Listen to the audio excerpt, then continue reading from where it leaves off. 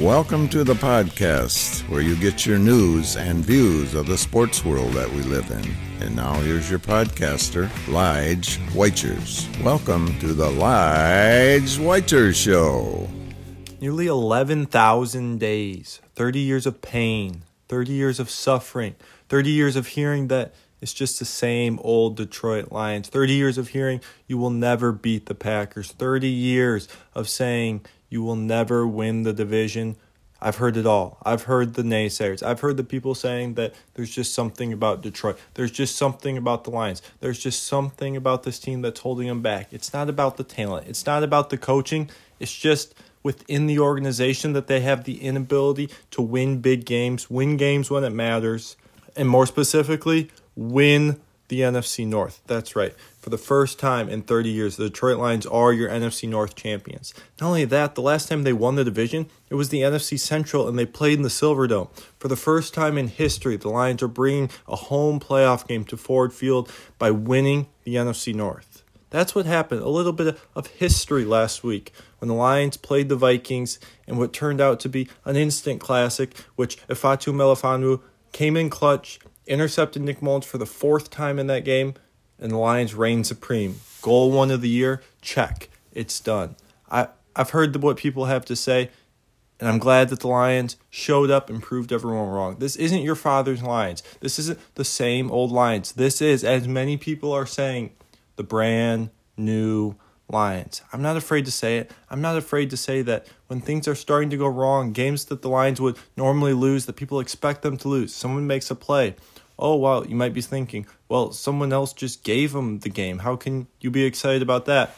Well, trust me, I've seen plenty of times that the game has been given to the Lions and they haven't taken it. Instead, they've decided to give it away themselves. I, for one, am fired up about this team. I love what I'm seeing. I love that I can now say the Detroit Lions are your 2023 NFC North champions. They beat the Packers, the Vikings, and the Bears, and there's still 2 weeks left in the season. Now, the celebration, it's not going to last forever, but I do think this is worth celebrating. You can't just win the division for the first time in 30 years and say, oh, well, we need to win a playoff game, we need to win a Super Bowl. It's okay to take a step back and say, wow, this is an accomplishment. This should be celebrated, and then keep pushing forward. And that's what I think Dan Campbell has the boys ready to do. The first thing he said when he asked him what he has to fight against, he said complacency. That's right. Campbell knows he has to keep the Lions on the right track and moving forward. And that all comes to a head this week, Saturday night. Prime time, Monday Night Football on Saturday at the Dallas Cowboys. Here we have a true test. The Dallas Cowboys coming off 2 losses in a row to the Bills and the Dolphins, a previously thought to be juggernaut, now showing that maybe they were just beating up on bad teams. But I've heard it a million times. It's Dallas at home. So now Detroit gets to go into Dallas at home where they're supposedly unbeatable and get to challenge themselves against a playoff caliber team. I'll admit the Lions' schedule has been kind of easy this year, and they've beaten up on some bad to mid-tier teams. That's what you have to do when you're a good team. You have to beat up on those mid-tier level teams. And this will be a good test. I don't want to say this game would just be gravy because there's still stuff to play for, but am I worried about a potential letdown after winning the division? Absolutely. Dallas is desperate.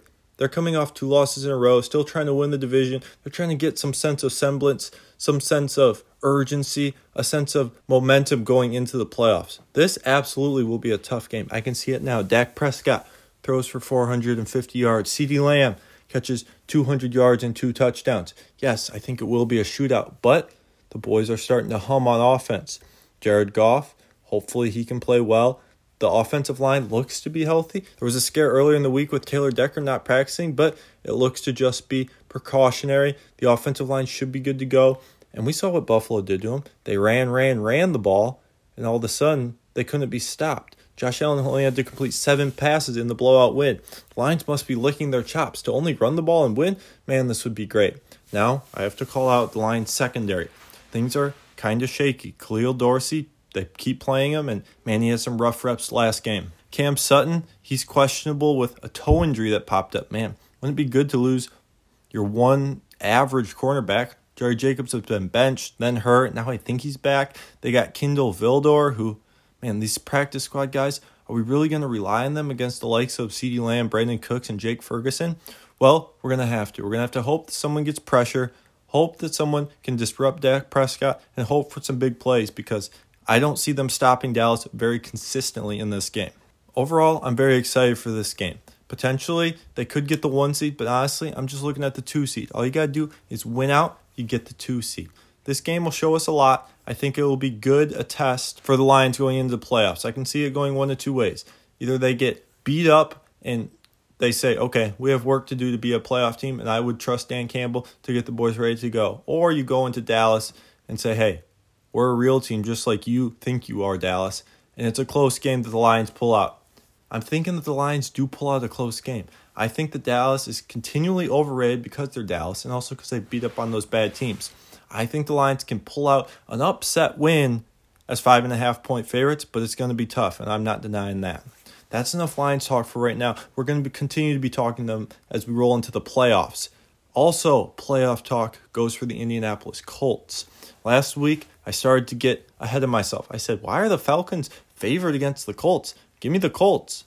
Today I got a text from Luke, and he said, man, every time you jump on the Colts, they lay an egg. They just don't play well. And, man, that really was what that game was. It was honestly an embarrassment. The Falcons kept running the same plays on the edge with Cordero Patterson and Bijan Robinson, and the Colts decided not to tackle. It was an interesting strategy, and it ended up not working. But we say coaching matters. I think Steichen will get the Colts ready to go, and they'll beat the Raiders. Yeah, the Raiders have been a little bit of a run, but they can't even complete a pass. That's going to be an issue in this game against the Colts. I think the Colts win, and they set up a showdown with the Texans, potentially to win the division, but at least to make the playoffs next week. I think the Colts can do enough. Pittman's back, and it looks like Braden Smith is going to be back. This will be great. Luke is fired up to get Blake Freeland off the field.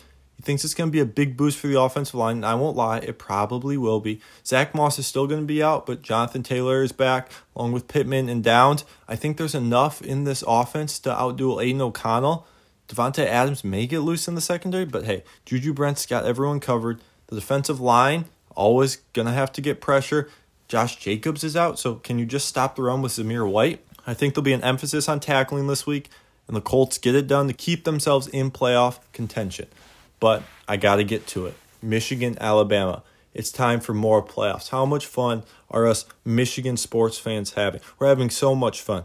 Michigan gets to redeem themselves. After 2 straight playoff losses, they get to play Alabama, the SEC, the vaunted Alabama Crimson Tide, who everyone thinks has better athletes, better defense, better offense. And I'll be honest, looking at this game on the surface, I'm concerned.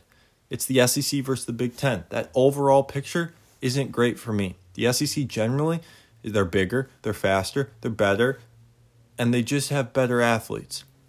I decided to dig in a little bit more, listen to some podcasts, see what people had to say, and here's what I came away with. Alabama, they can be rattled. It all starts with quarterback Jalen Milroe. Georgia decided to run this weird defense where they had 2 QB spies, and essentially they were playing defense with 9 players, and it didn't work. Milroe was athletic enough to even get around the spies when he did run, but he just sat back there with a bunch of time and was able to get the job done. Michigan can't do that. They're going to have to trust their defensive line, which honestly has been really good, and they're going to have to put pressure on Milroe. He will make mistakes if you put him under pressure. Yeah, he's going to make some big plays. He'll probably have some explosive runs. They'll get beat over the top once or twice, but overall, they have to force those big mistakes where Michigan can get a fumble, an interception, and capitalize. Points are going to be at a premium in this game, and Michigan, I think, is going to struggle a little bit more than Alabama for the points, but that's where the turnovers come in. I think Milroe will give them a couple opportunities to get a turnover and capitalize on that. Can Michigan run the ball? Very interesting. Blake Corum and Donovan Edwards are going to have a big game. The offensive line is going to have to dominate. I don't think Alabama's defensive line is the normal Alabama defensive line where it can be crazy good. Obviously, they're still very good, but I think this is a really even matchup and one that Michigan has a chance. Can they get up to that 4-yard carry mark? We'll have to wait and see. I'm concerned about the wide receivers from Michigan. They struggled to get separation against Ohio State. How are they going to get separation against Alabama, where I think one of their strengths is the secondary? Also, Colston Loveland's going to have to show out. Alabama has some good linebackers who are able to cover the tight ends really well. I think offense overall is going to be a struggle for Michigan. We're going to need a good J.J. McCarthy game, and the defense is going to have to play uber aggressive and force Jalen Milroe into those bad throws. I think overall Michigan is the more consistent team. They're going to play good defense and score at generally the same rate, where Alabama can take the top off, but man, they can look bad for a quarter or two. The more I thought about this game, I think it is closer. My gut wants to take Alabama, but I'm taking Michigan. I think Michigan can get this done. They kind of assert themselves as, hey, we were a good team last year. We returned everyone. And look, we're even better. Shocker. I'm fired up for this game. Could it be more embarrassment? Absolutely. Could this be the end of the Jim Harbaugh era? Absolutely.